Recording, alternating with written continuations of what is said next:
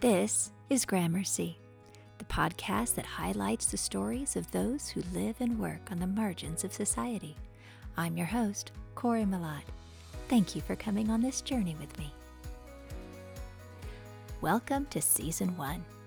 This season highlights the stories of immigrants and refugees from all around the world, as well as some organizations that work with and for these beautiful people. In the previous episode, the trio of women that comprise the law firm, The Lawyer Lady, related the circumstances of their personal lives that caused them to be drawn to immigration law. We were also informed of the top 3 myths on immigration that they butt up against on a consistent basis. We tackled the first myth in episode 9. In this episode, we wrap up a few more details about what happens if you overstay your visa in the United States, and then dive into debunking myths 2 and 3. Please be sure to check out the show notes for a complete list of references for each of the statistics used in our discussion. So if you let your visa lapse and you don't renew it, then you are officially undocumented. You are an overstay. An overstayer, Yeah. okay. Which comes with some That comes with penalties? Yeah, Mm-hmm. yeah. So you're not a permanent legal resident at that point? You No, never definitely are not. if you're here on a tourist visa.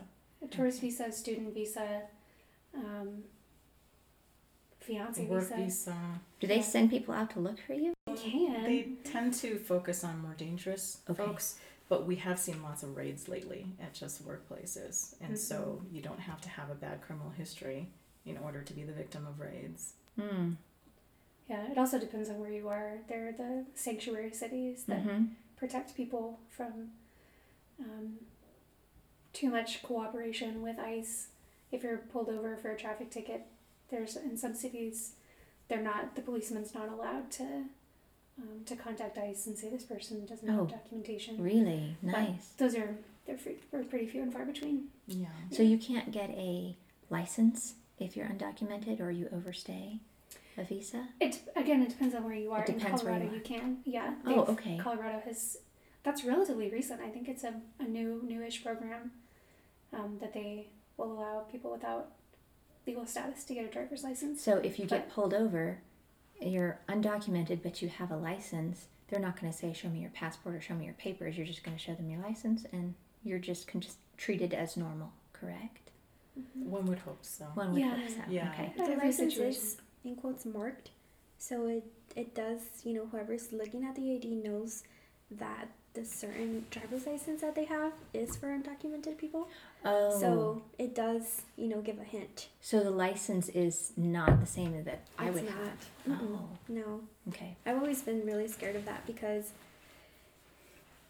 that's kind of like putting yourself out there, It is. Yeah. letting Colorado know that you're here undocumented, and I just don't trust. But I understand where like the immigrants are coming from, where they need a driver's license, and they'll do it and they're okay with it. But I personally, it's too much of a risk. Yes. They have little codes on the driver's licenses. I have like a personal story about that too. Oh yeah, but tell us. if let's say my parents didn't have legal status and I turned age where I can get a permit, Mm-hmm. if neither of my parents had any status, then I couldn't get a permit or my driver's license before I was 18, because the DMV needs their information, and a lot of people don't have what the DMV requires for your child, even though your child is a U.S. citizen. So I've seen a lot of kids locally having to wait until they're 18 because their parents don't have status, so then they can't apply for the permit. I had no idea. It trickles down. It's trickles down. constantly affecting the kids. Yeah. Do kids from these families grow up with a lot of resentment? I don't think so. Or they understand what's happening? I think it's more frustration because, they just want to be able to do what every other kid is doing, and they can't. They can't travel, they can't do family vacations. They can't go, during Christmas, they can't go visit family members outside of the country. They're very limited to what they can do. So I think a lot of it is frustration, and Yes. all they want to do is for their parents to, have some sort of legal status, but that's just so hard. Even with this U.S. citizen child, it's really hard. I'm sorry to hear that. Yeah, we definitely could use some more compassionate policies. Mm-hmm. Well, I'm hoping that starting this conversation will open people's eyes up to those kinds of things, and maybe we will start voting for more, for people who choose compassion and humanity over rule of law. We can always hope, right? Okay, who would like to clarify the second myth that illegal immigrants are taking all our jobs? I will take Thank that you, one. Carla. So this is another one that I think is so pervasive, and the statistics on this are so eye-opening and really encouraging. So I'm really excited to share some of these. And I guess I first want to just acknowledge that if you're obviously looking on a really micro level, obviously it's true that there are some U.S. citizens who have lost out on some jobs to immigrants. I think we're just being dishonest if we don't acknowledge that that's true. But I think that is misleading when you are looking at on such a micro level like that. You're really not getting the full picture. It's like that old adage about people, they have all the blind men who are touching the elephant, and Yes. everyone has a different idea about what an elephant is because they're grabbing the trunk or the skinny little tail or the big leg. And so I really want us to help look at the full picture of what the elephant really looks like and Excellent. what the effect that the immigration workforce has in America. Great. So 3 key points that I want to walk us through. Okay.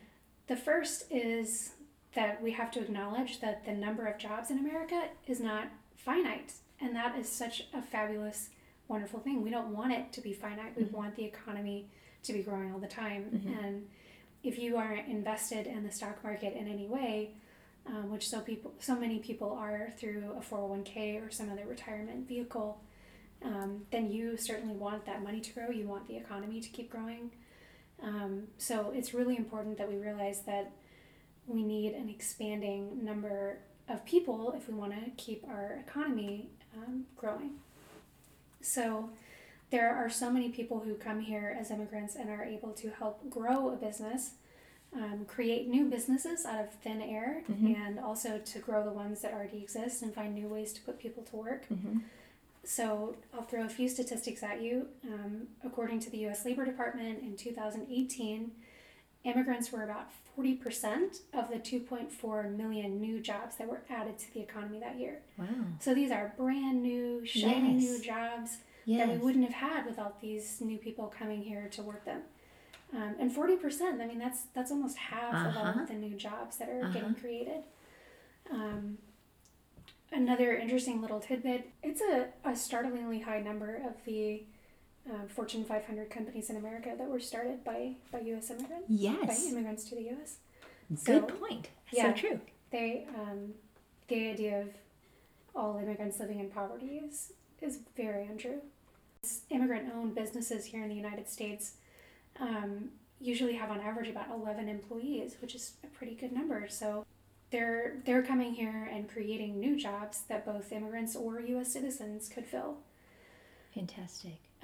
The second thing that I think we have to keep in mind is that the U.S. birth rate is falling, and it's falling kind of hard and fast. I was just going to ask you about that. I read an article just the other day about that. I'm glad you're speaking to it. Yeah, we're at about half the birth rate that we were in roughly 1950, the baby boomer generation. And that is below replacement rate. So we are not even replacing ourselves, let alone bringing enough new babies into the world to grow the economy and to create new jobs. And the UN has a lot of models that I can't begin to understand, but their prediction is that those birth rates are going to hold pretty steady for at least the next 50 years or so. So again, if you want an expanding economy, and you do want an expanding economy, we can't get there with a shrinking population and a shrinking workforce. So bottom line, we need more humans, and we're not getting the job done on our own. So bringing more people here is actually really important to growing the economy. Excellent point. The third thing that I think people are not aware of and tend to have a misconception about is that there's this general idea that immigrants don't pay taxes. even if you are here as an undocumented immigrant, you can pay taxes. And the reality is that most of them do. According to one study, they paid about, on average, I think it's about $90 billion in taxes every year that come from immigrants. Wow. That's news to a lot of people. How do they pay taxes without a Social Security card?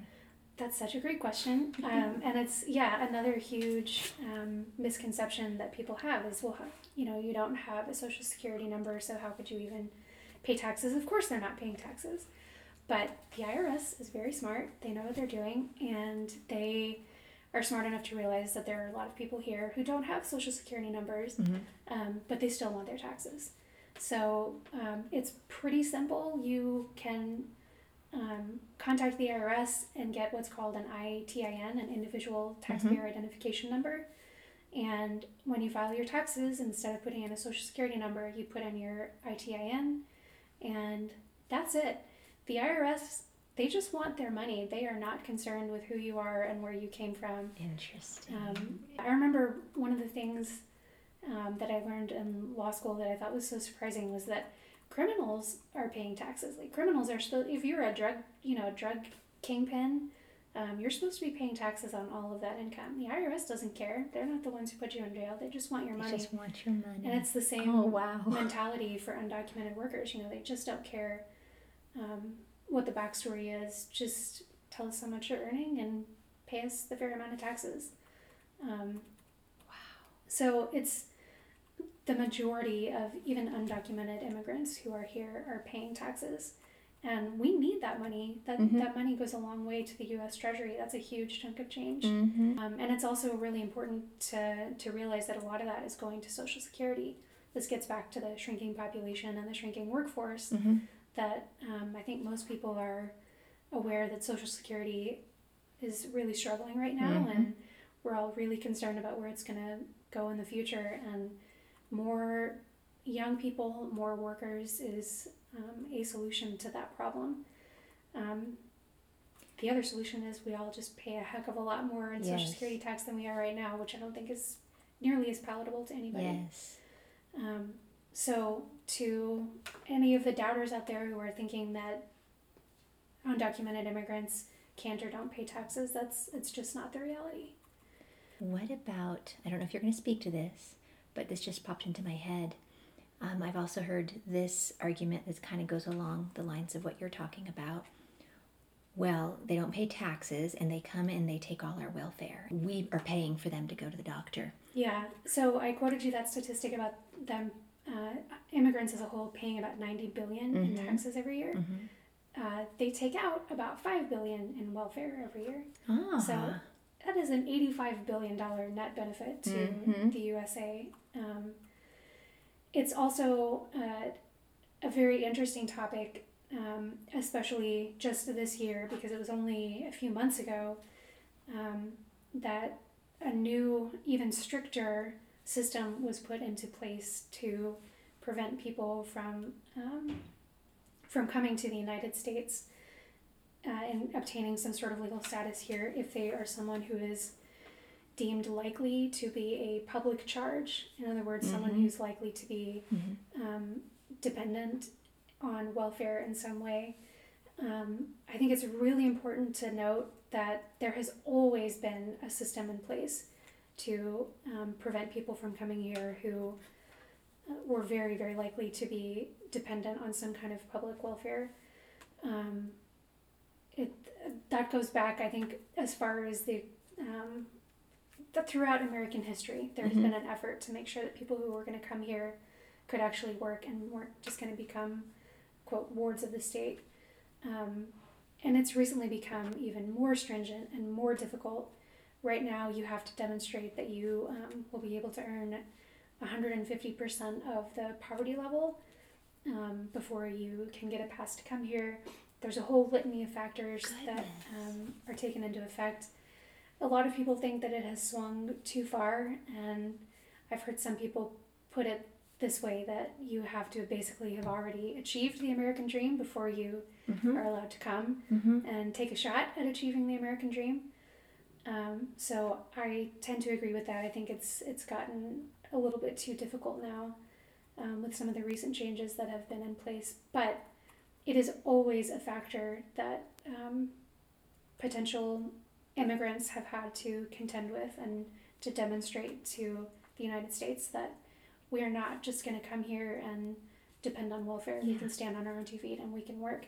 And the statistics that I was giving you about how much they pay in taxes and how big of a role they play in creating new jobs, I think should really help people understand and put it into perspective just how critical they are to the economy.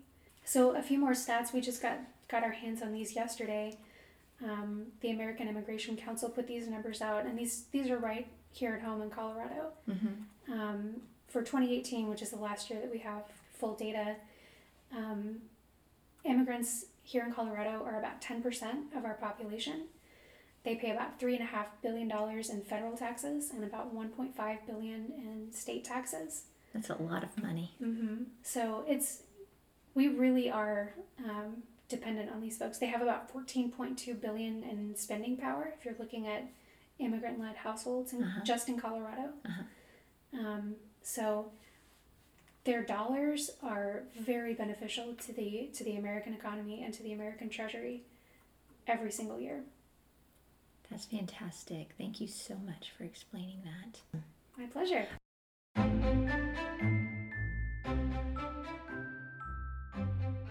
Today's podcast is brought to you by the Immigrant and Refugee Center of Northern Colorado, making Northern Colorado a home for all who live here.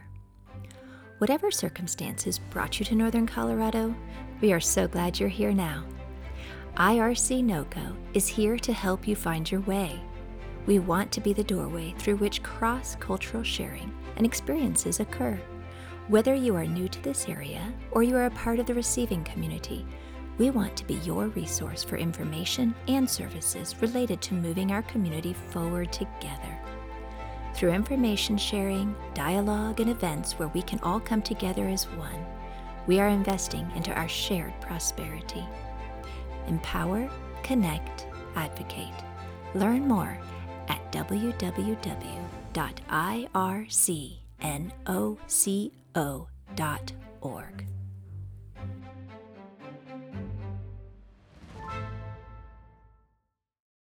The last myth that has been purported by our president was that he called people coming from Mexico bad hombres and murderers. Is this true? Why or why not? Well, the vast majority of people coming through the border are not criminals. So I would say that it is vastly untrue. But rather, this population are, for the most part, are good, hardworking people who are, like me and my family, trying to find a better life for themselves and their families. Many are trying to escape life-threatening situations. And while every population has bad apples, I mean, we can't deny that. We have bad apples in the U.S., there's bad apples in Mexico, there's bad apples in every country. Research overwhelmingly indicates that immigrants are less likely than U.S. citizens to commit any crimes, much less murder. So, for example, the National Police Foundation, which is a research organization that works with police forces across the nation, found that incarceration rates for immigrant populations is lower than for the U.S.-born population. It also found that as the immigration population increases, especially the undocumented population, the rates of violent crimes and property crimes in the U.S. decrease significantly, and in some instances to historic lows. Wow. Data from the U.S. Census and a wide range of other studies show that for every ethnic group, without exception, incarceration rates among young men are lowest for immigrants, even those who are the least educated. This holds true especially for Mexicans, Salvadorans, and Guatemalans. Those are the people the president often refers to as the bad hombres. Yeah, the ones we want to vilify. Yes, but they make up the bulk of the undocumented population. And in fact, among males ages 18 to 39, which is the prime age for engaging in criminal behavior, the incarceration rate among immigrants is 1/4 the rate among U.S. citizens. Unbelievable. We do not want to hold that mirror up to ourselves, do we? We don't want to look at our own problem. It's so much easier to project it onto some other culture or somebody else. It certainly is. That is a fascinating statistic. And when you focus on other nationalities and cultures, it's easy to vilify them when you're not looking in the mirror. Mm-hmm. Mm-hmm. And so the patterns the statistics that I gave, these are patterns that have been observed consistently over the last 5 decades. Consistently. So Wow. it's not a fluke that, studies have come out and, last year or the year before showing these statistics. This has been observed for many, many years. Mm-hmm. Studies by the Marshall Project and Governing Magazine reported that the metropolitan areas with more undocumented residents actually had lower rates of violent crime and significantly lower rates of property crime than areas with smaller numbers of such residents. And in fact, the author of the analysis in Governing Magazine found that for every 1 percentage point increase in an area's population that was undocumented, there were 94 fewer property crimes per 100,000 residents. So the bottom line is, if you add undocumented immigrants to your population, the crime rate is actually reduced. Those are great. Yes. I love that statistic. And I think I like that magazine. I think I'm going to need to start reading that one. I really like that. Yeah.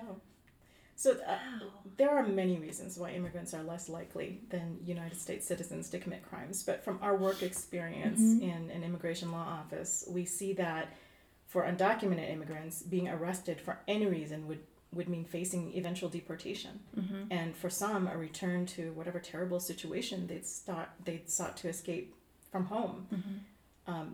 In addition, there are about 650,000 Dreamers in the U.S. who have received temporary status to the Deferred Action for Childhood Arrivals program, otherwise known as DACA. Mm-hmm. And in Colorado alone, we have about 14,700 Dreamers.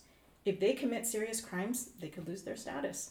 Really? Yeah. And immigrants who have green cards, or otherwise known as legal permanent residents, they also potentially face the loss of their legal status, deportation, and being barred from returning to the U.S. after committing serious crimes.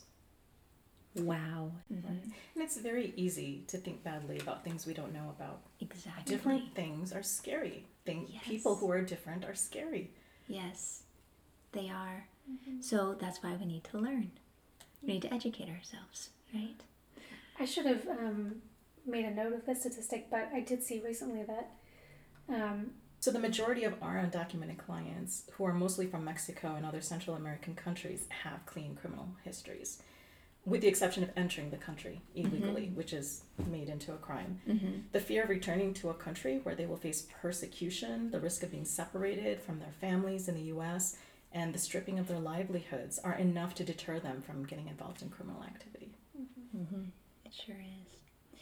None of us know what we would do if we were forced to be in the situation where it's life or death. We can't make judgments because we don't know. We wouldn't do the exact same thing. Yeah. Man. And coming from, like the immigrant, Mexican culture, my dad always told us, if you want something, you have to work for it. There's nothing, you can't go and do something, criminal to get where you want to do, because that's not right. It's not honest. So even my dad, I remember like having multiple jobs, working every day. And this is most of the immigrants where they, work a 40-hour job, but then they also have 2 part-time jobs. So I know a lot of people who work from 4 a.m. all the way up to like 7 p.m. And, the weekends, they'll take anything, to bring in that income that they need. That's incredible. Even I worked as a child. What a hard work on the ethic. weekends, we used to prepare food for parties, that people would hire my dad because he's an amazing cook. And, I remember serving, we would go to these huge weddings or parties, and I was like 10, and I would be carrying around this huge, what's it called? A platter. Tray, full of like 5, dishes, and I would just go around the tables and Oh my serve goodness. people. And at home, I'd be cutting up the lemons and the cilantro and washing dishes. So it was, they teach you, Yes. that you're supposed to work and do it the right way, no matter what it takes, even if you don't have a day off. That is so admirable. No, if I wanted something, if I wanted a pair of shoes, even if they cost $20, and we would buy them at the swap meet, like something that's not name brand or anything like that. Yeah. I would have to work for it. Yeah. Even at that young age, so you don't just get it. You just can't. I wouldn't just say, oh, Dad, I need new shoes. Oh, yeah, there you go. Let's go to the mall and get you some shoes. No, it was so different. We can all learn from your dad. Yeah. That's and incredible. from everybody. I think most of the Latino, Hispanic, and everybody, you know, I think we all just kind of go through that, you know, making it here. Well, it's definitely a different mindset than the entitled mindset that the privileged people have. And I think there's more positive that comes from that than that comes from expecting things to always go your way. Yeah. But it's nice to have had that experience. I think it wouldn't, you know, if I wouldn't have gone through that, I don't think I would be who I am today. So true. Do you have, any of you, have a favorite case or client that has impacted or changed the way you think about the immigrant population for better? I have a story. Yeah. Can I go? Do you? Okay. So I think I've learned something from every client we have. And they all have changed me for the better in one way or another. But my first immigration client will always have a special place in my heart. She was from Cameroon.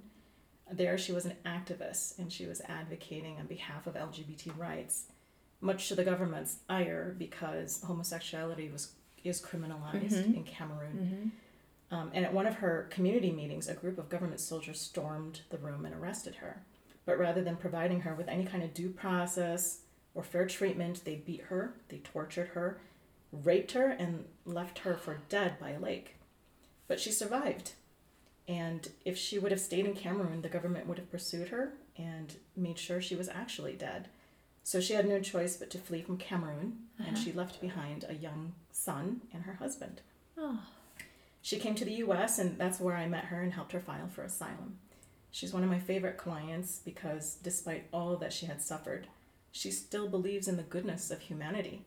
She has this light that she exudes. She exudes strength, kindness, and grace. And you would never know by meeting her that she had gone through all these horrors and that she endured so much. But it's because of clients like her that I've gained more perspective on life. They inspire me to be strong and continue fighting for justice and the good of humanity. Oh, that's incredible. I love that story. And you were able to help her. Yes. Good. I don't think I have a favorite case because they're all really good cases, and I think I enjoy working on all of them. But a situation that we went through on one of the cases was kind of, to me, life-changing because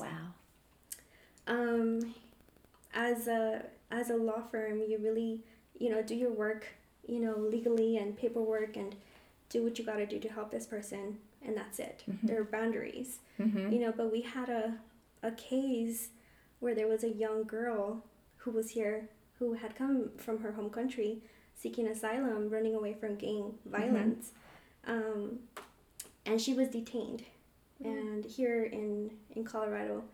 And I remember when we helped her get out of the detention center, she had nobody in Colorado. All of, you know, the people she knew, I don't remember exactly what other state. Kentucky, somewhere. And she had, as soon as she was going to get released, she was going to be in the street. So we decided to go pick her up when she was going to get released from detention. And I remember sitting there with Autumn. I think Carla hadn't joined us back then, but we were sitting in our cars just waiting for those gates, you know, to start seeing people come out of the detention center. And a lot of people were lined up, and she was one of those. She was the only woman, and the rest were men. I remember as soon as they opened the gates, oh my God, I'm gonna cry. They opened the gates. It's okay. I love your sensitive heart. That shows the humanity that she you guys has have. One of the biggest hearts I love that I know in There's this no entire shame. world. There's no shame in that. You know what? She is lucky to have you. That is awesome. Yeah, I actually have a video of this because I was recording. But maybe it was like 20 minutes? Maybe. It's on our Facebook if you want to see it. Oh, Yeah. great. Yeah. Okay. They started coming out and they were yelling in Spanish. You know, they were throwing their socks on the ground. going to the grass and just yelling, we're free, and just land. And they were just praising to God. Oh my goodness. Some I of them was were just- kissing the ground. And Yeah. Oh my goodness. I was just watching, and I couldn't believe it. Mm-mm. These people were coming, most likely running away from violence, and they come here, and that's what they get. Being in a detention center. Yet they're not still being happy treated. when they get out and they're kissing the ground. Exactly. They're not bitter towards the people they who are have holding them. gratitude. They still have gratitude after all they've been through. They are released from these barbed wire gates, metal chink-lined fences, and they come out and they kiss the ground and they praise their Lord in gratitude. I want that attitude of humility and of thankfulness in all things. That's something we say it in flippant usage, but that's the reality of what it is, isn't it? Yeah. And that's a it's- beautiful and it's thing sad to because witness. we were the only ones there, waiting for somebody, to be picked up. The rest of them, had to go to a local, shelter for immigrants, who helped them, get them to their destination, whether it's another state, or to help them, start looking for employment so they can, find a living space. So, yeah, it was really hard. I didn't cry at that time because I was like... You actually did. I You did. don't remember this. I don't but remember. You actually did. I don't remember. I can see how that's life-changing. That would, yeah, I remember that day so much. that's beautiful. Thank you And I think so ever much. since then, I just... we have a client and they come in and they're like, we have no money, but we need help. I don't know what to do. And that's when I'm just like, oh my God. We have to help them, you know? No, we can't say no. If we don't, nobody else is going to. Yes. So I don't want to be that person that turns somebody away, just because they don't have money. Yeah. So It seems that experience is seared on your heart and just kind of motivates you with everything that you yeah, do. I'm just sad the video's not clear because the sun was right Yeah. in front of the camera, so you can't really see it, but you can hear it, and just listening to it, it's so heartbreaking. Oh, I'm going to go look that up Yeah. after this. Mm-hmm. Thank you so much for sharing that. Yeah. Sorry. Oh, that gave me the goosebumps are when you were kidding? telling me. I Yeah. apologize. Yeah. Oh, You should never Sorry. apologize for No. your heart. You make me cry too. you should never apologize for sorry. having a big heart. That's what so much of this is about. I think all of us need to expand our hearts, the capacity in our hearts.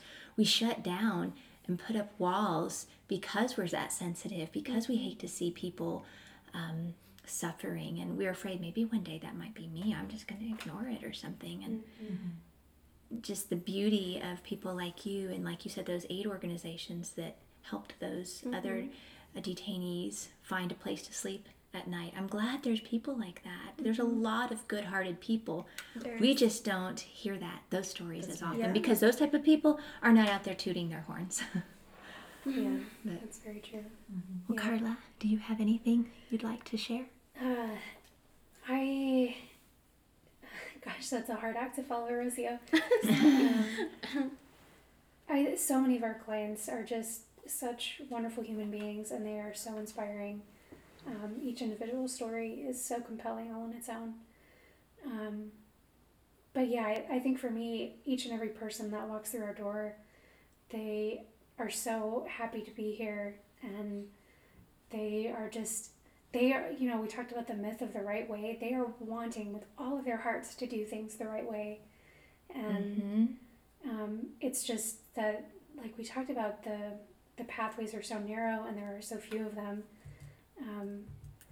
But it is so rewarding when we can help somebody fit within one of those narrow pathways and find a way to come here. And yeah, every single one of them has had such an impact on me. And you see just the hunger in them to stay here and really build a life and contribute. And it's every single one of them is very, very inspiring, and it really makes you just want to work hard and do the best you can for them.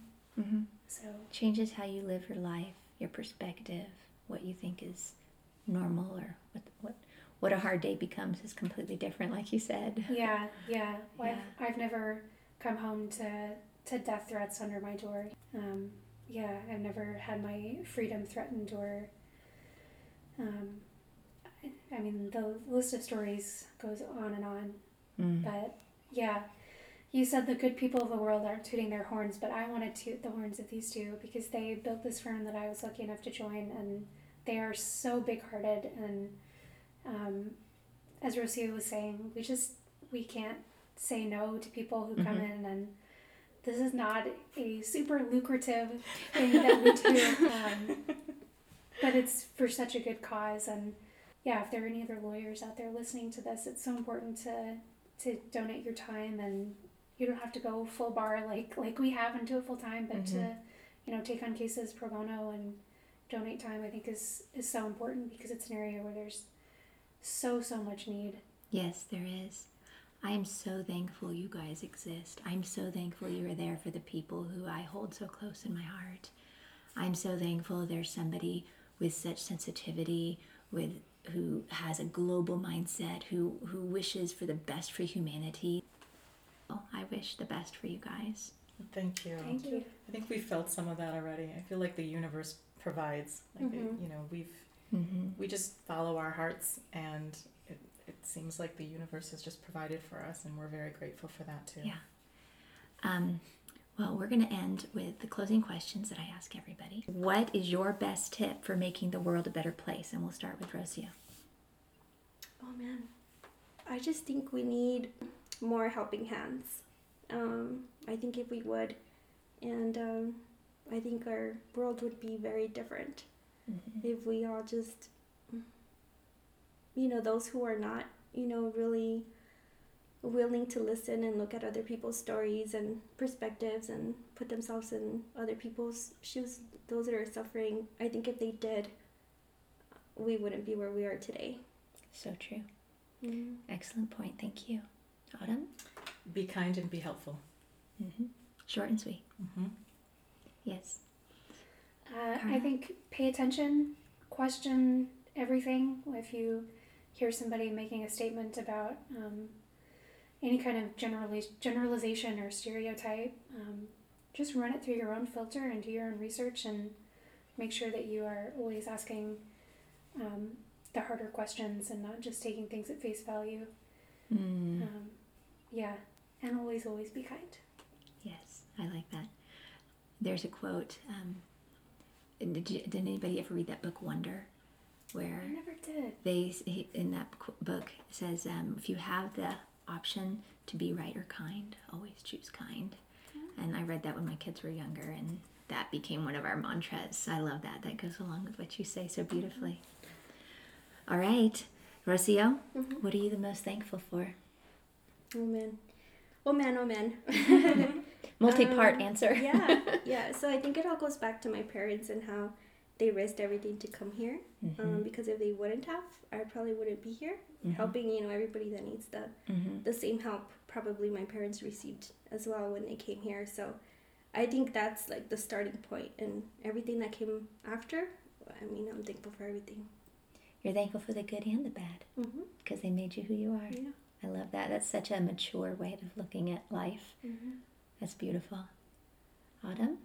Yeah, I'm pretty much thankful for everything as well. I'm most thankful for good people.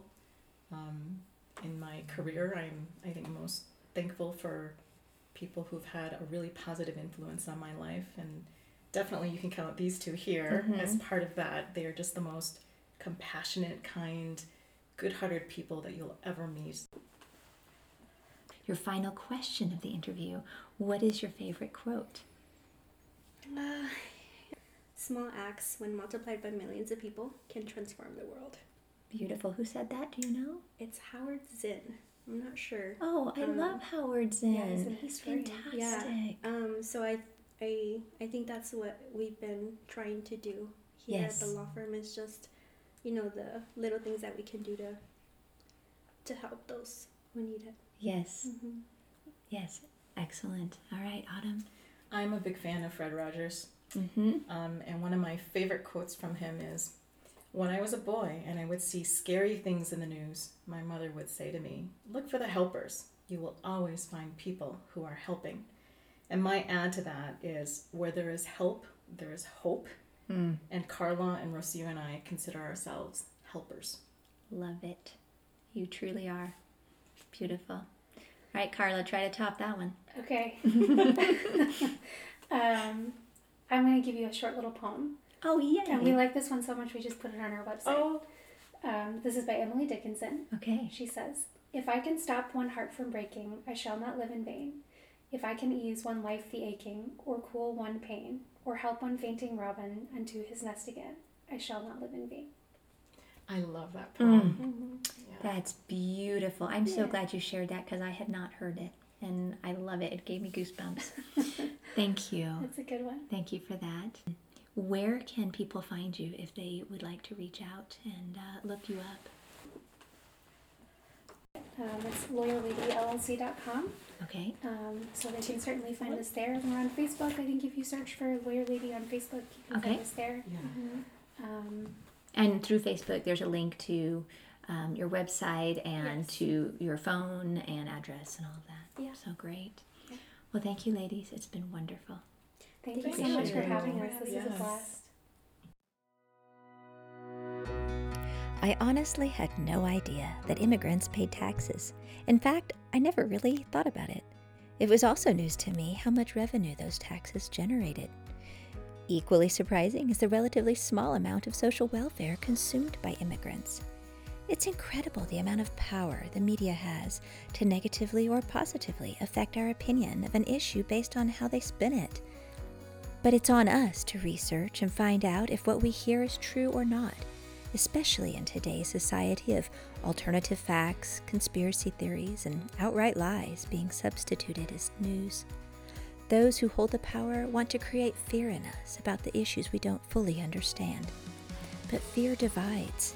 If we're afraid, we should lean in, learn more, ask questions, seek answers outside of our own echo chambers, educate ourselves, and just make an effort to meet the people we've been told to fear. Only after doing the hard work for ourselves can we form our opinions from our experiences and our research. In effect, this is what this podcast is about, trying to learn more, seek answers, and ask people to teach me. Thank you for listening and joining me in this journey. You might be farther along than I am, and I thank you for your patience. Or you may be on the part of the path where you're still suspicious of what you hear and listen with very critical ears. That's good too. Thank you for giving this podcast a chance to help you reconsider certain issues. Critical thinking about issues is imperative to good dialogue. As Paulo Freire says, "At the point of encounter, there are neither ignoramuses or sages. There are only people who are attempting together to learn more than they now know." Thank you for listening to Gramercy. Remember, there is no them, just us. See you down the road.